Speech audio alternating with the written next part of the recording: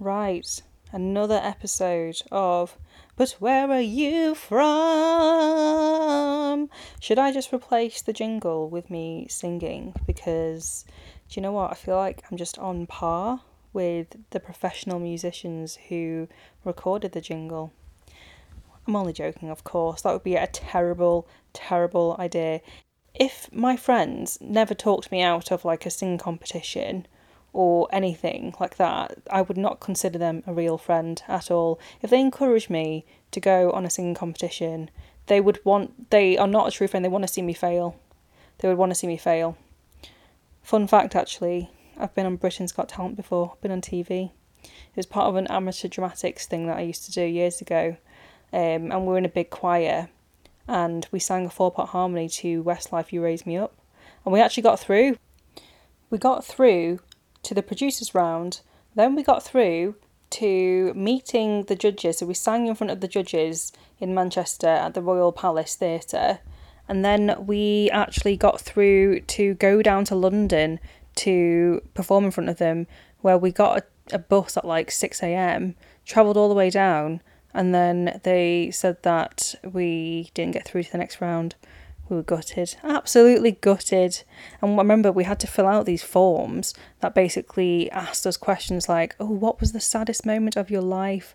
And you had to write down something. So that's where all the sob stories come from, you see. And then we were told to just write really trivial stuff like, oh, my exams. Even though my dad was like going through cancer at the time, but we couldn't say stuff like that because you couldn't pinpoint one person out, and I was like one of like 78 people, so my contribution to singing, I could have mimed for all they would have known, but I did sing at the time, but as you can tell, singing is not my forte. Do try though, do sing in the shower every single day. So anyway, that was a bit of a tangent, wasn't it? Welcome back to But Where Are You From? A podcast by a nearly 30-something millennial learning about life as a British-born Chinese person. I'm Viv, the host of the podcast. I'm from Manchester, in case people want to know that. I run a marketing agency called Be Influence.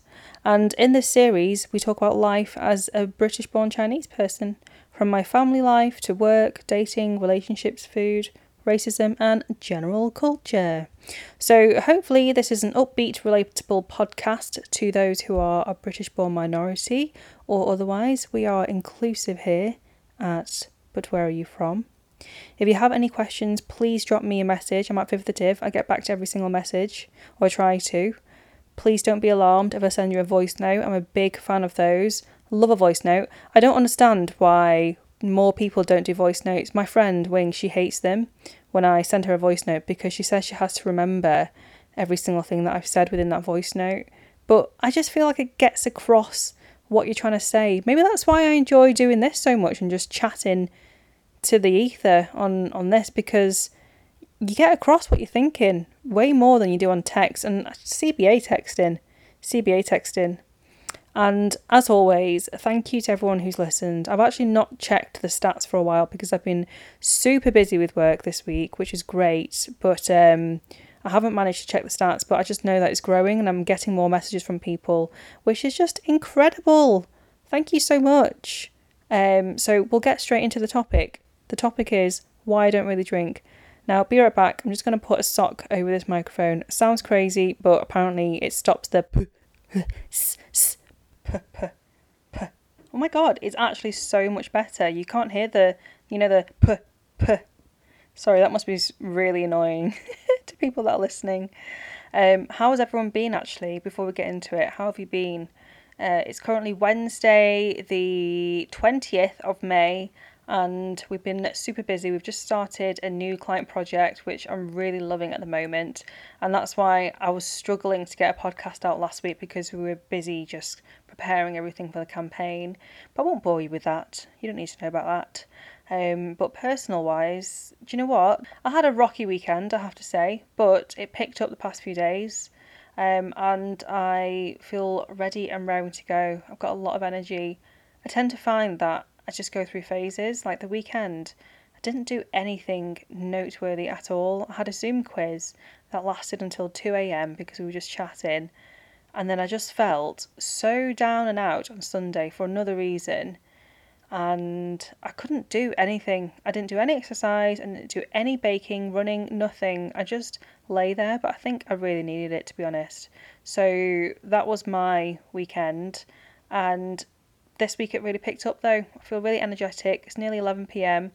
Usually I'd be winding down reading Michelle Obama's Becoming. Love her. If you haven't watched her documentary on Netflix, I highly recommend. It's brilliant. She's so empowering. I love her. So I started reading her documentary, but then I've thought about this topic for a while, so I just started planning it, and then I was like, do you know what? Fuck it. I'm going to do it. We're going to go old school, back to midnight, where I just chat shit. Because I feel most relaxed at this time. Definitely a night owl in that sense. I get stuff done more. I'm not a morning person in the slightest. I wish I could be both. I wish I could burn the candle on both ends, but alas, I'm not. Before we get into this, we're going to actually do the How Asian Are You segment.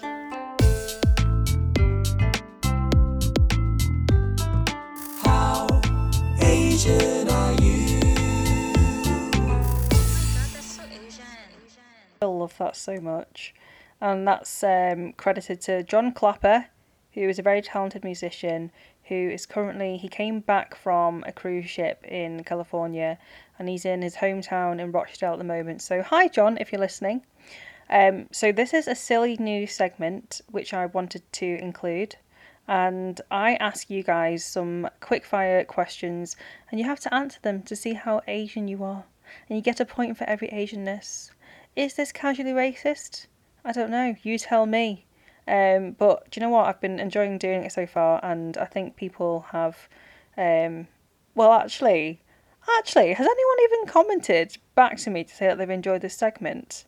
I think one person has, and I appreciate you. Right, so first question. Have you ever been called a silly chicken? I repeat, have you ever been called a silly chicken? So my mum, she always calls me a sore gay, which means silly chicken. It's always when I've done something stupid, and then she goes, sore gay, and it's a very endearing term. But then I always reply back to her in English going, I'm not a silly chicken! Or it's also, they call you sore Jew, which is silly pig. So they're interchangeable. The farmyard animals are interchangeable within these insults. And then I also reply back to her and say, I'm not a silly pig! And then she just rolls her eyes. So I can answer yes, so I get 2 points because I can answer yes to both a silly chicken and a silly pig. And I very much appreciate that these questions have been written with a bit of a bias towards me because I know what I can and can't answer. But I've tried to keep this as neutral as possible. Okay? So don't come at me. Do your parents hand you fruit when they want to apologise? So do Asian parents ever say sorry? So luckily, my mum is quite good at saying sorry. My dad wasn't so good at saying sorry, and he would probably do the thing of like making food for us or, you know, cutting up an orange for us and then being like, nah, sickler. So I'd say I definitely have experienced that where the only way that they can remedy whatever's happened, an argument or whatever, is by offering you something, an act of service. So I can definitely relate to that. So I give myself another point. I'm doing so well. I've got 3 points so far. What about you? Do you like karaoke? Now, I feel like I asked this one, but I haven't kept track of the questions. So now I have a Google Doc where I'm keeping track of the questions. So, of course I like karaoke. I'm Asian, of course I do. Have you ever met an Asian who doesn't, even if you can't sing? Have you ever met an Asian who doesn't enjoy karaoke, even in the privacy of their own home? I fucking love it. I love it so much. It's such a good way of bringing people together. But then I also feel like, you know, when my parents used to have like karaoke parties, it's always like you just want to sing your song and you're not really interested in hearing other people. You just want to sing. And then when it's someone else's go, you're like, oh, I'm not bothered. Does your mum or dad or Chinese relative speak really loudly on the phone in public? And do they also, my mum does this, she voice notes on WhatsApp all the time. And I love voice noting, but she does it in Chinese really loudly in public. And I can 100% agree with that statement and relate to that statement. The other day, me and my mum were on a walk, and I had to tell her to quieten down because where we live, it's basically suburbia, like white suburbia. She just had a phone on speakerphone, and she was talking really, really loud on the phone. I was like, Mum, can you just... It's a little bit embarrassing. And lastly, did you have to translate official government letters for your parents growing up? Or just any letters, utility bills, council tax, whatever it is? Yes, we did. And I don't know how we managed to get by, because when you're 7, you don't know what the hell is council tax in Chinese. I still don't know what it is now. Do you? If you did, that's really impressive. But yeah, I think that's kind of quite true for a lot of second generation minorities. So right, we're going to get straight into the topic of the day. So what is Asian flush and why do I not drink anymore? So let's head to good old Wikipedia. So people call it Asian flush, Asian glow, alcohol flush reaction. So according to Wikipedia, it's basically when a person develops flushes or blotches associated with, oh fucking hell, there's loads of medical terms on here, erythema of the face, neck, shoulders, and in some cases the entire body after consuming alcoholic beverages, which is the case for me. My whole body goes red. So the reaction is a result of the accumulation of actaldehyde, I totally said that wrong, a metabolic byproduct of the catabolic metabolism of alcohol.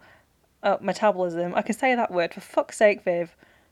I can say metabolism of alcohol and is caused by an aldehyde dehydrogenase 2 deficiency. Okay, so I asked the doctor how I pronounce that word, so thank you, doctor friend. So the syndrome has been associated with lower than average rates of alcoholism, possibly due to its association with adverse effects after drinking alcohol. However, it has also been associated with an increased risk of esophageal cancer in those who do drink. Didn't know that, for fuck's sake. That's good, isn't it? Causes cancer too. So approximately 30 to 50% of East Asians, so Chinese, Japanese and Koreans, show characteristic physiological responses to drinking alcohol that includes facial flushing, nausea, headaches and a fast heart rate. Oh my god, this is me. I relate to this so badly.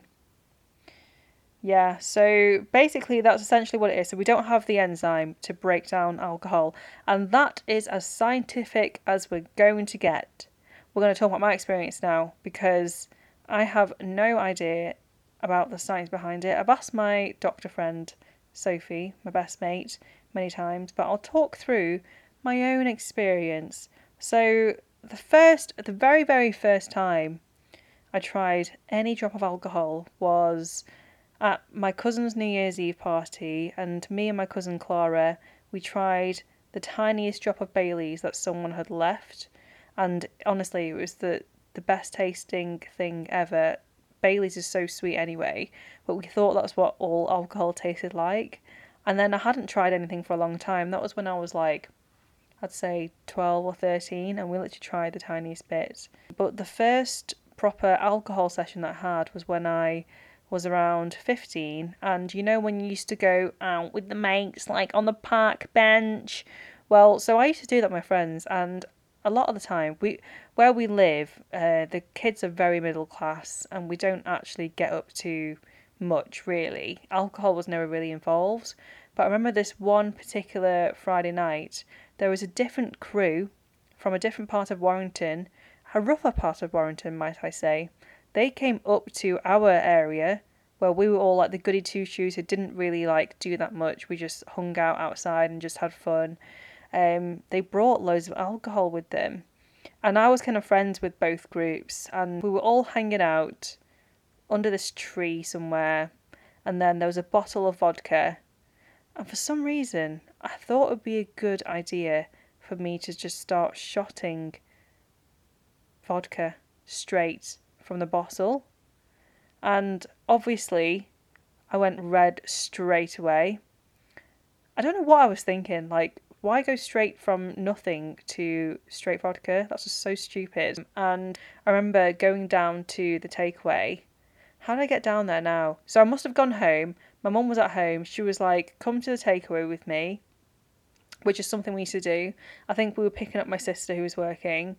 And then she asked me, have you been drinking? And I was like, no. As I sat there with a horrendously red face, like Jerry the Berry, tomato red, couldn't get any redder. And she obviously found out because the proof is in the pudding. How stupid of me to lie. I should have just said yes. So she grounded me for 6 months. I wasn't allowed out to play with my friends for 6 months. That's kind of similar to the situation we're in with coronavirus at the moment, except that everyone is grounded at the moment. Yeah, so that was my first experience with drinking. I think the misconception with feeling red is that you are extremely drunk, when actually I could have one sip of wine, one tiny sip of wine, and I go red. And that's just my body reacting to it. It's nothing to do with how drunk I feel. So that was my first proper experience with alcohol, and it wasn't a very good one. It wasn't worth it at all. I need to tell my mum actually that I never used to do that all the time. That was like a one-off thing, and I was heavily influenced by the naughty group that came from the other side of Warrington. And then in college, obviously when you get to the age of like 16, 17, you start getting invited to more house parties. I started drinking a bit more, and redness just was always an issue. And usually it would end up with me being sick because I just didn't know how much alcohol my body could take. I think that's quite usual anyway. But because of our intolerance to alcohol, I just couldn't cope with even just having 2-3 drinks. It would usually end up with me being sick at the end of the night, or I'd say even like a third into the night. In terms of friends wise, we had a group of friends who were like party girls. And the more that we got older, so I'm talking about we as in me and my sister, because we used to have the same group of friends, me and my twin sister. The more that we got older, the more that we kind of veered away more so from the party girls because we just couldn't keep up. We couldn't keep up with the drinking because we're intolerant. So, it's like fucking giving someone who's dairy intolerant just a shitload of cheese and being like, enter a cheese competition. They're always going to lose and have diarrhea. So that was us basically. So we kind of started to, it kind of did affect friendship groups, I think, from there on in. One friend, she really wanted me to go to Malaga with her for her birthday, I think.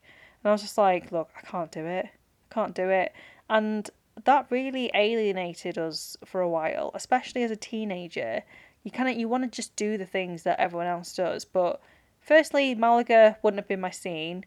And secondly, yeah, I would have been in the same situation where I'd be red every single night. So if we're like going out, trying to look all fancy dressed up and, people used to wear like, those tutus and neon bangles and black vests and whatnot. I couldn't do that because I'd just be like, guys, I feel sick, I need to go home. What would be the point? And I don't think my parents would have let me go anyway, to be fair. So, yeah, alcohol in college was our first kind of like discovery into what it was like. And I remember our parents became more lenient to the fact that we were drinking. Like, they'd obviously see that we'd come home and we'd be really red. And the redness would fade after a while. And then we'd go like this weird pale colour. It's just so unattractive. So unattractive. But they kind of got used to the fact that we'd have a few drinks at parties and that we would be red. And I think our friends kind of started getting used to it as well when we would drink. And it was kind of really an exploration into how much our bodies could handle, but usually ended in me being sick. I remember I was really drunk one time at this social club where when I used to do my Amdram, as I mentioned earlier before. I remember we were at this social club and I was so drunk that I remember going into the boys' toilets and picking up one of the toilet cakes and being like, what's this? I picked up a toilet cake. Is that what they're called? Do you know the things that they piss on? It has piss on it. I am so disgusting. Why is this all coming out now? I forgot about that memory until I started talking about it. This is actually like therapy.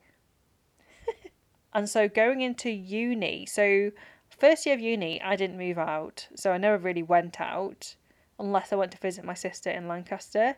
Second and third year, I moved out, and I did go out a tiny bit more, but my flatmates were all pretty tame, really, so we never really did like big night outs like every single weekend.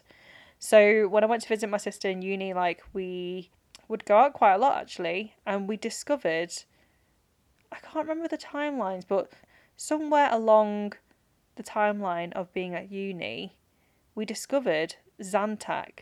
Now, Zantac is a histamine blocker that can reduce Asian flush, and I don't know how it works, but I think there's basically histamines in alcohol, and Zantac blocks that. We started experimenting with how we took it, so we'd take Zantac probably an hour before and then like 15 minutes before we started drinking. And sometimes it would work, sometimes it wouldn't. With certain alcohol, wine didn't work at all, terrible, because I think it had high histamines in there. With spirits, like straight spirits, and especially non-fizzy drinks that are mixed with the spirits, so like vodka tonics, vodka soda, works really, really well. So we started discovering that we could actually use Zantac. So we discovered on the dark web that there was quite a few Asian people talking about it. We told our friends about it and our cousins who went out drinking. And it was almost like when we'd go out, we'd take the Zantac, and it was almost like we were taking illegal drugs, but it was just basically it's an indigestion tablet. You can buy it over the counter at Boots and Superdrug and wherever, and it's predominantly used for indigestion. So it's not actually used for the purpose of stopping you from going red. It was some hack that some Asian discovered, or I don't know who discovered it, but someone told me about it. I think it was my ex-boyfriend who was Chinese. I think it was his sister. Throughout uni, we accumulated loads of photos of being really red. And so I remember there's actually a profile picture of me where I made it black and white so you couldn't see how red I was. But I just feel so red, and my face swell up as well, like it would look puffy.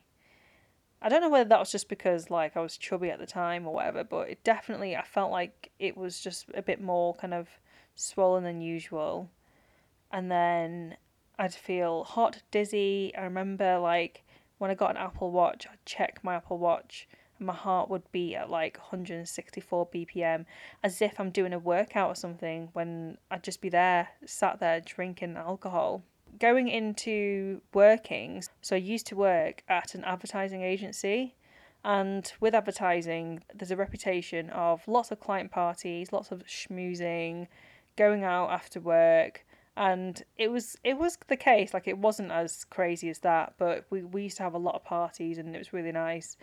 But I kind of got used to not drinking quite quickly as well. I kind of became really comfortable with hosting client parties. So we'd take our clients out to Manchester, ply them with alcohol, ply them with food, take them out clubbing, and everyone would be pissed. And I would be there completely sober, but no one would have a clue.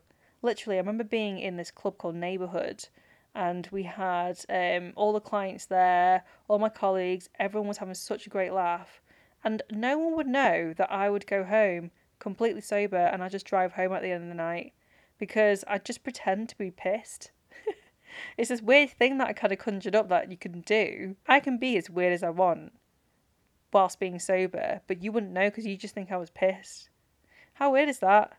It's like some weird like loophole that I've discovered, and I just drink things like lemonade with, oh yeah, just lemonade, just lemonade, or lime and cordial, or whatever it is, lime soda, and they just think it's vodka soda, and they just wouldn't know, and it was great. I love doing that, and I still love doing that now. So yeah, when I worked in advertising, I was pretty tame then though. Like when we used to go out, when we used to drink, my mates would, some of them would do, naughty things. They'd go to the toilets, and I'd be like, "Where are you going?" And they'd be like, "Don't you worry about it, Viv." And then, by that stage, it was probably time for me to go home anyway. And I kind of got a reputation of leaving pretty early on in the night because I always wondered How do people stay up till 6 a.m. on a night out? Don't understand. And then naive Viv learned pretty quickly that, I see. It's not just alcohol. Or it might have been. I don't know. I'm not accusing anyone of doing anything. So I rarely used to get hangovers when I did drink, and I think that is because we metabolize alcohol so quickly that we basically get the hangover during that night. So I'd feel headachy, thirsty, all those traits of getting a hangover the night of, like around 11 p.m. for example. And then I go to bed. I get really tired because if your heart's beating at like 160 BPM the whole night for 4 hours, you're going to tire yourself out pretty quickly. So that's probably a reason why I used to go home quite early on in nights out, just because I couldn't hack it, my body couldn't take it. And then I wake up in the morning feeling like fresh as a daisy and like I never drank. It's so weird. So I moved down to London and I probably drank there more than I ever did when I was back up north. There was lots of client parties, lots of events, and I kind of did the whole Zantac thing. It became a bit of a routine to always have Zantac at work, at home, in my purse. So if there was ever a situation where there was an impromptu night out or whatever, I was always prepared and kind of got used to that and realised that certain alcohol works better. So vodka, lime and soda was my go-to drink because I knew that it wouldn't cause as much of a reaction as it would do with wine, for example. I think distilled alcohol works much better for me. And then in terms of dating, I think it's quite interesting. I had obviously a few boyfriends who during that time, and one of them drank quite a lot, which I didn't like. It didn't fit in with my lifestyle because he would be pissed and I'd just be there like cool. And then second boyfriend didn't really drink actually, so fits in quite well. He was Asian. He didn't really drink, and he kind of understood it because he had sisters who went through a similar thing. And then my third boyfriend would drink quite casually, but to a kind of like a healthy extent. And then my fourth boyfriend, John, again, same again. He would drink like, just a beer after work. And then if he was going on a big night out, he would drink, but not very often. So boyfriend wise, it didn't really affect things. I think, to be honest, they would have liked it if I had a drink with them, but it didn't really make a difference.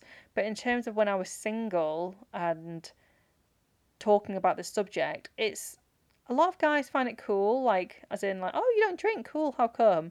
And some people get it and they're like, yeah, it doesn't bother me at all. But I remember one particular time that I dated someone. They did drugs and drank quite a lot, and it was quite a big part of this person's lifestyle.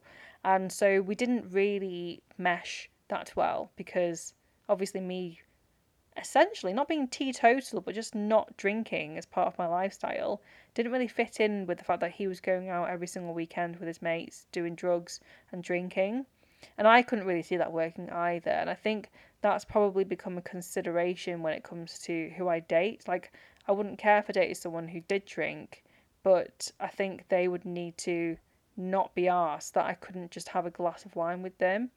And it's quite funny when you go on dating apps and you see things like, oh, we can talk about it over a glass of wine or whatever they put on their dating profile. I'm like, oh, it's a consideration for me. Like, oh, you might not like me then because I don't drink wine. I'll have a cup of cordial with you though, or, hot water, if that floats your boat.